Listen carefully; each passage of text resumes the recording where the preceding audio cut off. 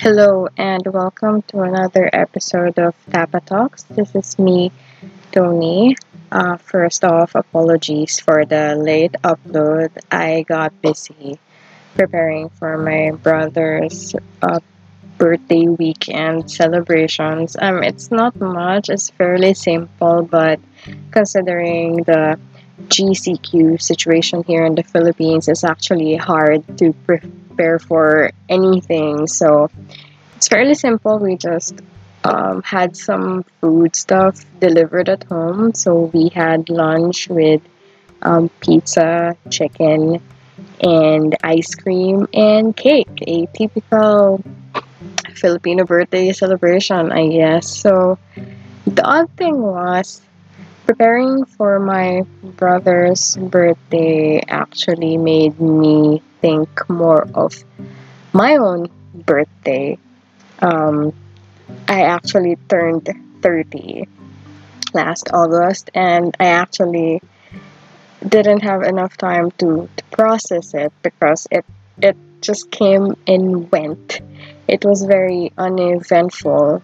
We also had some stuff delivered at home, so we had Max's fried chicken, chop suey, lumpiang Shanghai, and of course cake and ice cream again. So I think the birthday itself is uneventful, but I think I have more existential dread in the months and even the weeks leading up to my birthday. So even before the pandemic broke out in March, so just when the year started, I was already having a lot of negative emotions about 2020 because it's the year that I turned 30.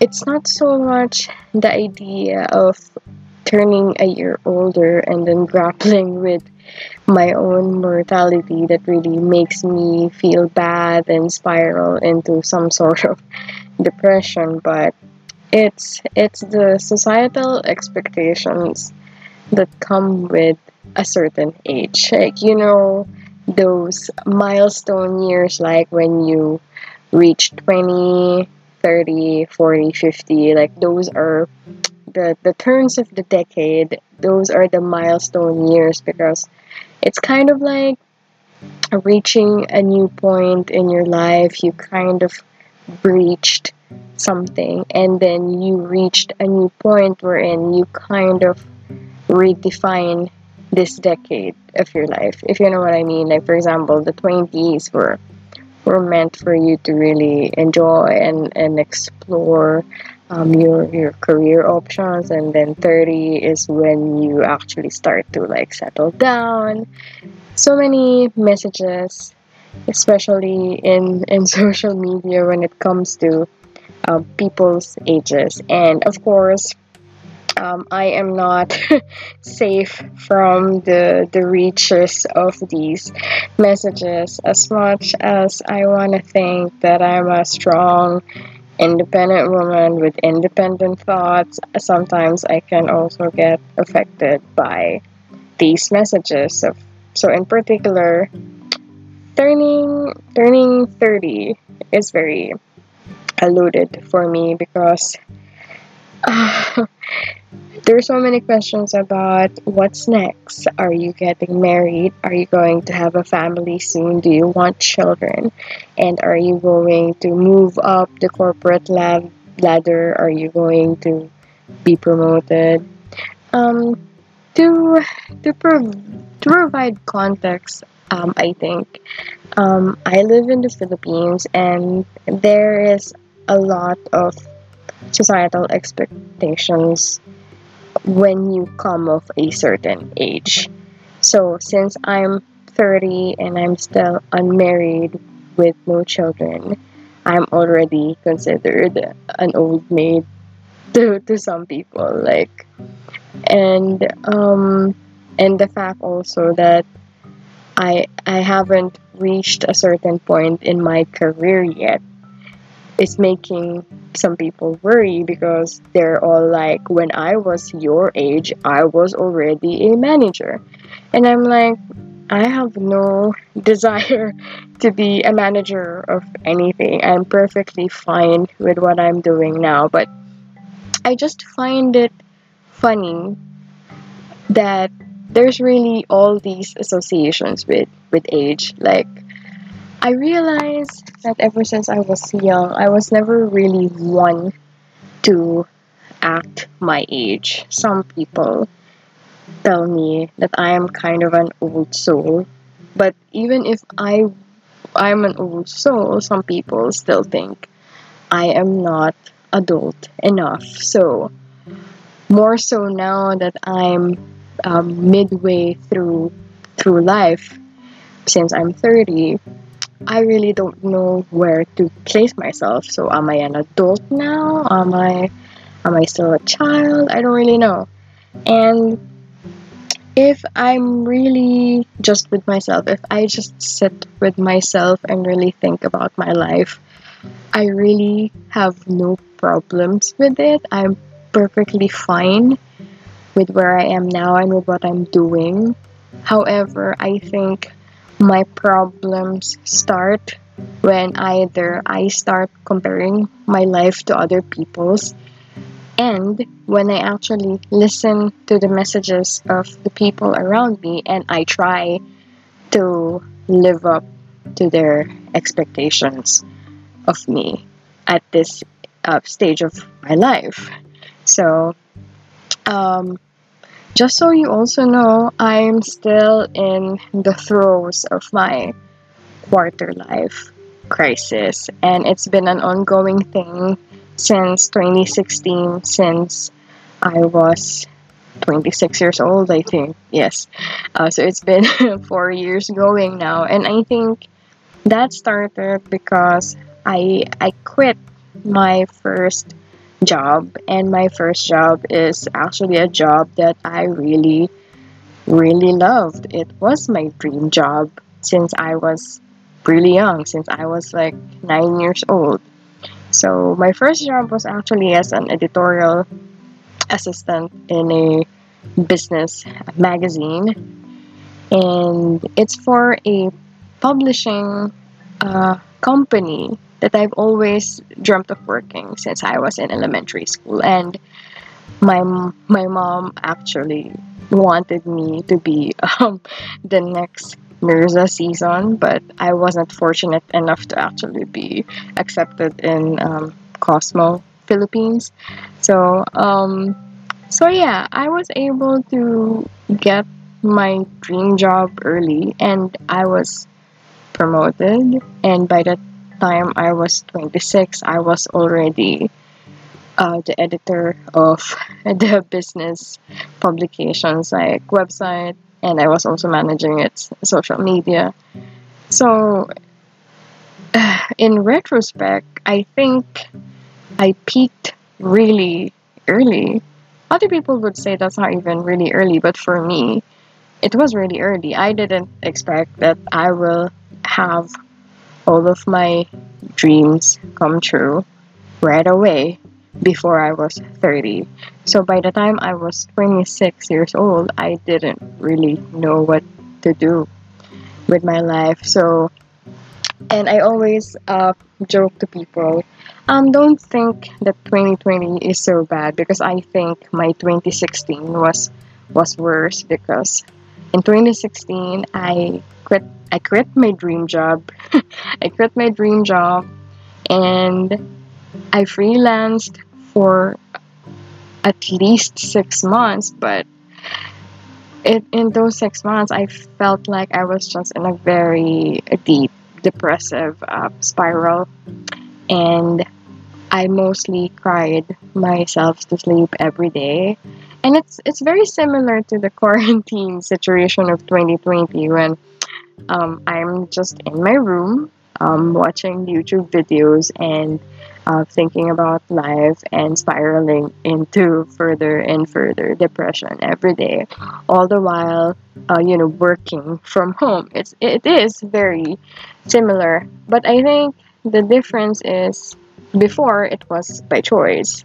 In 2020, it's not really up to me. I've really been forced to be on lockdown because of the global pandemic. So I think there's more anxiety associated with that because the bigger picture is more uncertain versus 2016 when it was really just on a very personal level. But there's that. I'm still in my quarter life crisis as I go to the third decade of my life. And um there's a lot of expectations in this decade. You're expected to either get married by now, to have children, or to really secure a higher paying job. None of which I have right now. Like, I'm not necessarily complaining, it's just that I always feel like whatever I have now doesn't live up to the expectations of people. And you know what? I think that's their problem because I really don't know where these expectations with ages come from. If any of you have any idea, let me know, send me a message because I growing up in the Philippines, it's always been the same. The same messages keep coming up over and over. Like, by the time you're this age, you should be this. It's almost the same. And based on the stories of my mother as well, and how her own parents talked to her when she came of that age, it's almost the same, even like 3 decades after. And I'm wondering why people insist on certain milestones. Um, for example, I have a boyfriend, and we've been together for like at least 9 years or 10 years. I'm not even sure anymore. I stopped counting. That's how long we've been together, and people have been asking why we're still not married, and I think it's because it's not that important to us anymore because we're so sure of our relationship anyway. If ever we're really going to get married, it's really for the formality and the legality that comes with it. Ever, if ever we have a child, but um, in terms of being certain, I think we've always been certain about each other. But with other people, they think it's not a sure thing yet since we're not married yet. So there's that. So I think we've been shopping around for rings, engagement rings, and wedding bands because we've actually been feeling the pressure to get married soon. And some parties in his families have already been asking, "What's your plan?" Because we actually want you to take care of certain properties or certain estates already, and you can't do that until like you're married. And I'm like, yes, I'm feeling the pressure, and I'm like, I don't really like it because it's not really a priority right now, and it's not really it's not really because we want to get married if it's really the time for us. You know what I mean? We don't want to get married just because people are pressuring us to do it. But anyway, I mean, there's always a time for that, and I think even at 30, we're still young and we still have time for that. But other people think like we're running out of time. Especially me, because they're always thinking in terms of, oh, you're 30, your biological clock is ticking, you're gonna have a hard time conceiving and carrying a baby to term if you actually like let this go on for a longer period of time. You should have a baby now because you're 30 already, something like that.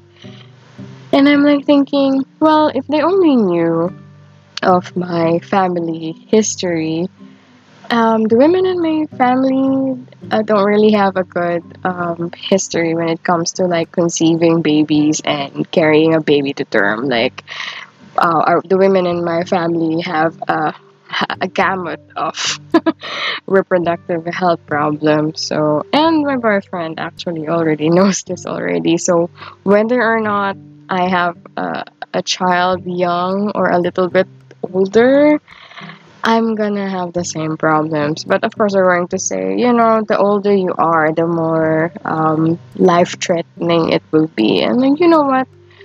I'll deal with that when I get there. I don't want to think about it now. So stop pressuring me.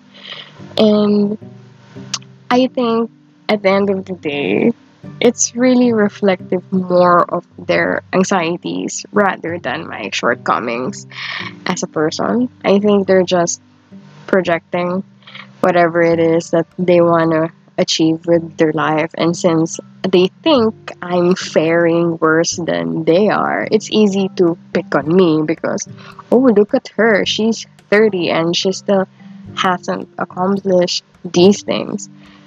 Um, so there's that. So, as much as I want to deflect those messages, they actually get to me most of the time because the more how the more you hear things, the more they become real to you. So they become real to you by repetition. So you really have to take a step back and really think about what you really want with your life rather than listening to these voices, external voices. Oh, it fell. Something fell in my room. Um and I would like to call this borrowing from the work of Dr. Brene Brown. She calls these voices sometimes shame gremlins, those voices in your head that tells you that you're not enough, you're not good enough, and who do you think you are to want these things, to want things differently from how other people before you have done it. So, and I really have to actively fight those shame gremlins because most of those things have been there. Those voices have been there ever since I was young, and it perpetuates until I feel like it will never go away, regardless of my age. Those are like the social expectations that will never go away, and any opportunity that other people can take to actually project their own insecurities or shortcomings on you, they will take it. So, um, but yeah, it does affect me sometimes though, and I think um, I'm becoming more and more worried about my mental state, especially now. Like not just about turning 30, but turning 30 in a pandemic. Um, it's a multi-layer, it's a multi-layer negative emotion extravaganza if you think about it, because you have to grapple with the anxiety and the uncertainty of the pandemic. Plus, you're turning older, so there's the uncertainty and anxiety of turning older as well. So, like, compound that with everyday uncertainties because you don't know what the government will announce the next week, whether it's ECQ or GCQ, or like, are we going to be on lockdown until 2022? So, it's really a negative emotion extravaganza right now for me. I'm not gonna lie, and lately, uh, I've been very lethargic, and it really worries me. And I've actually scheduled a mental health session with the doctor from the UP Health Service, and I don't know. I just want to know what's up. Like I want to seek professional help because I think I've been managing well enough on my own, but I think I need professional help to really manage it better because there are days when I'm just really lethargic and like I just want to be like a human burrito and sleep all day. And I feel like I'm just killing myself with work. I'm overworking, and I'm actually working 2 to 3 jobs right now because I'm thinking, well, what else am I going to do? I'm just here in my room. Might as well be productive. But like, it's either one day is a state of over productivity, then another day is a state of just human burrito-ness. And I I don't like it because it's really a roller coaster of emotions, and I don't think I'm the only one who's experiencing this. I doubt it because it's really taking a toll on everyone. So for me, this is my first step at taking better care of my mental health. So I'm seeking professional help, and fortunately, since I'm also taking my graduate studies, I get to have free mental health consultation from the UP Health Service. So, yay! Um, um, yeah, and in relation to that, rambling about turning 30 in a pandemic, let me introduce you to my discovery of the week. So, my discovery of the week is the aesthetics of joy. It's a movement started by designer Ingrid Fettel Lee, and I think she has a TED talk on this as well. And she also has a book called Joyful. And she also started an Instagram hashtag Joy Spotting. And she enjoins everyone to actually see the joy in the small things. Um, it started during her graduate course in design as well, and one of her professors said, "Oh, this design makes me feel joyful," and that started her own journey into finding what are the things that make people feel joyful. So she actually started characterizing them. So they're usually colorful. They're usually round in shape, spherical in shape, and there's usually a contrast between like what's the norm and then something that pops out of the landscape. So, but my favorite thing about this discovery is what she described as how people seem to look for joy and happiness and think it's a constant state of being, that once you achieved happiness or joy, you're going to stay there forever. When in fact, joy and happiness are fleeting moments. So, for example, in your day, you can only have a glimpse of joy, a moment of joy, and it might not last you the entire day, but at least you have that one glimmer of joy or glimpse of joy because of this simple thing that you saw, that they gave you that momentary feeling of joy. So if you actually look for the hashtag joy spotting on Instagram, so it's full of either round objects like balloons and a ball pit, or like a scoop of ice cream with sprinkles on it. And it's usually very colorful stuff like rainbows and flowers.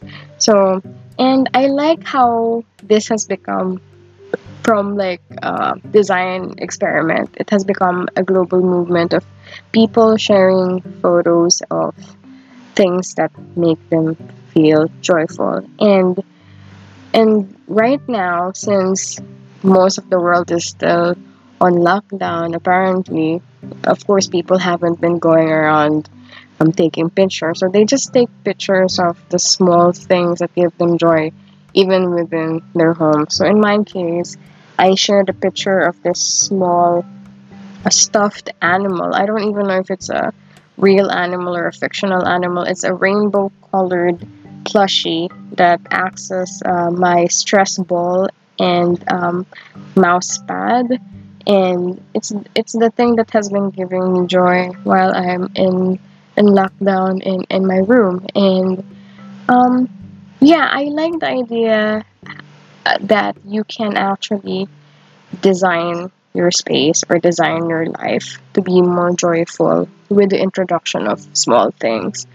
So, for example, I'm also planning of adding a small plant in my room because, according to the aesthetics of joy, like things that remind you of life or things that are green actually make you joyful, and things that are in order also make you feel joyful. So I'm thinking of adding a shelf to my room and arranging my books in the order that's pleasing to my eyes. Or I might actually just end up arranging them in alphabetical order. We'll see. But there, the idea is, you know, the idea at the end of the day is you can still control some things even if the world seems to be out of out of control, seems to be spiraling out of control, what with the pandemic, and it's compounded by politics and overall chaos and confusion.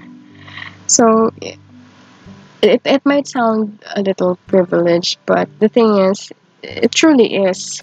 The only things that you can control is the confines of your own home and even the confines of your own room. Like, um, don't rob yourself of the small creature comforts that actually make life a little bit more bearable during this trying time. So buy that small plant, buy that succulent, buy that shelf, buy that cute stuff that actually brings a smile to your face every morning, because you never know. You never know if you're going to have uh, these things in the days ahead because of the uncertainty that this pandemic brings. So, there. And oh my gosh, I think I just rambled about turning older, but I hope you learned a few things from my ramblings, because this is very raw and I it's really off the cuff. I just decided to record something because I just realized I missed my Saturday upload, and this is the best that I can come up with at midnight. So thank you very much for listening. Until next time, bye.